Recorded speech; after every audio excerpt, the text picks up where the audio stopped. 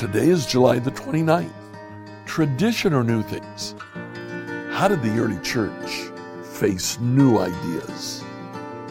Let's find out together as we read Acts chapter 10.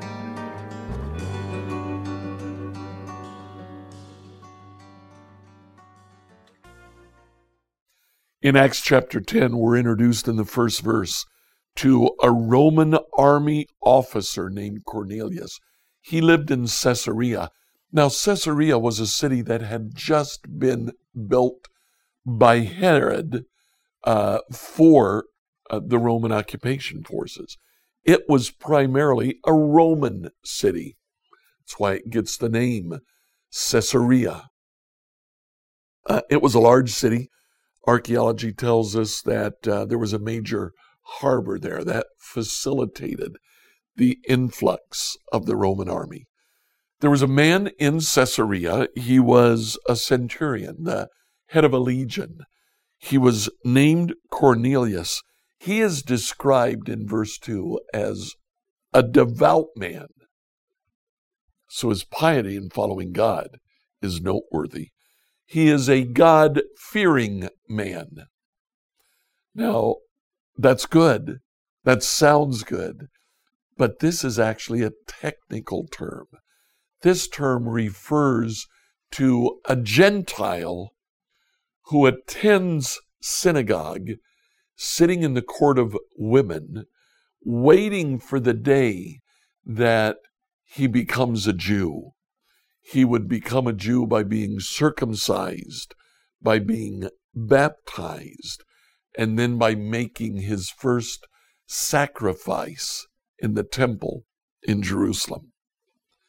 Well, Cornelius was en route to becoming a Jew.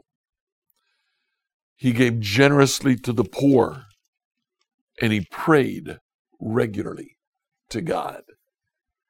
Story is told that around 3 o'clock in the afternoon, he was accustomed to praying. 3 o'clock was the time that prayers were held in the temple.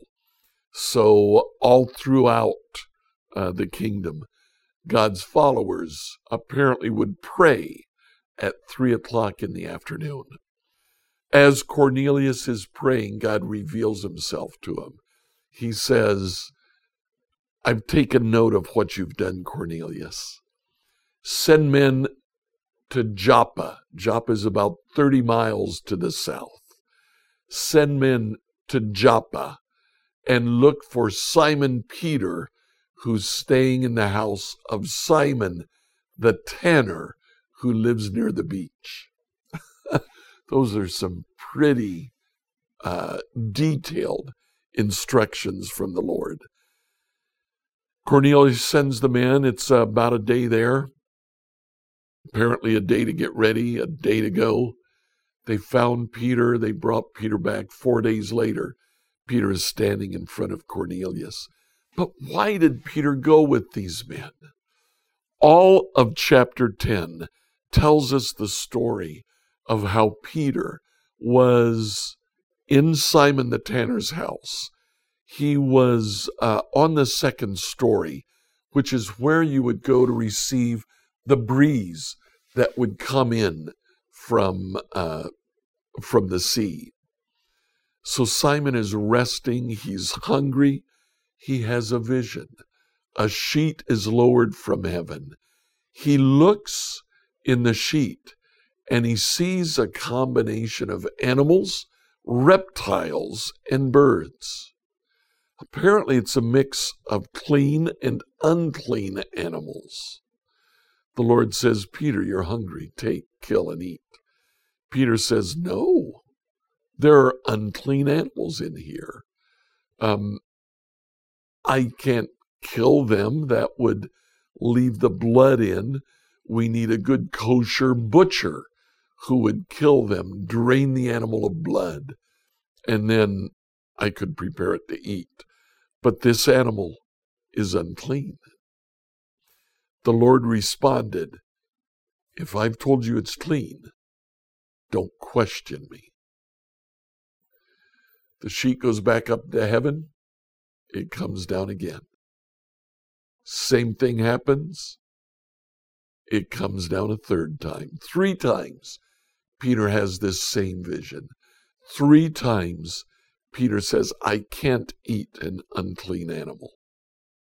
Then the men from Caesarea arrive and say, come and speak to our master, a Roman centurion. And Peter says, that's what this vision was about. He gets to Caesarea.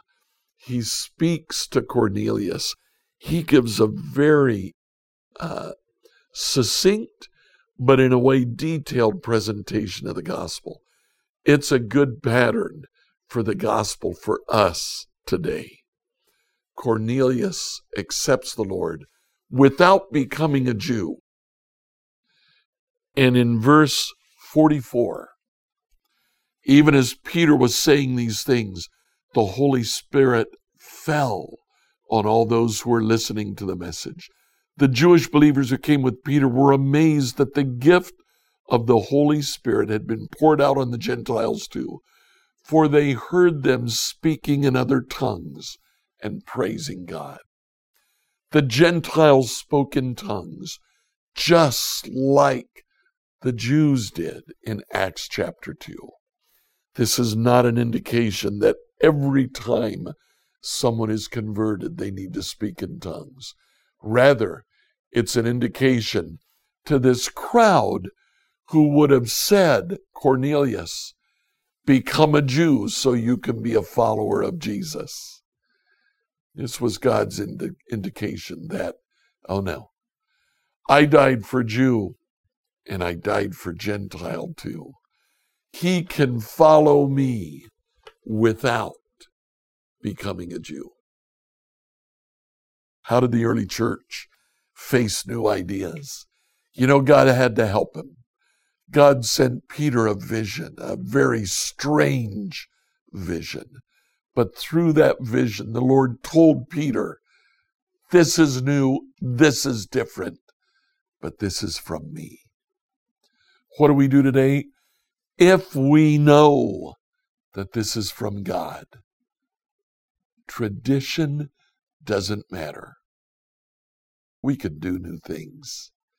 God expects us to do new things because the world is constantly changing. We need to find some way to help spread the gospel, even when it means doing things that are totally new. Like, follow, and subscribe to this devotional on whatever platform you use to listen to it. Email your questions to us at questions@becomehope.com. Enjoy this Sunday in the church of your choice.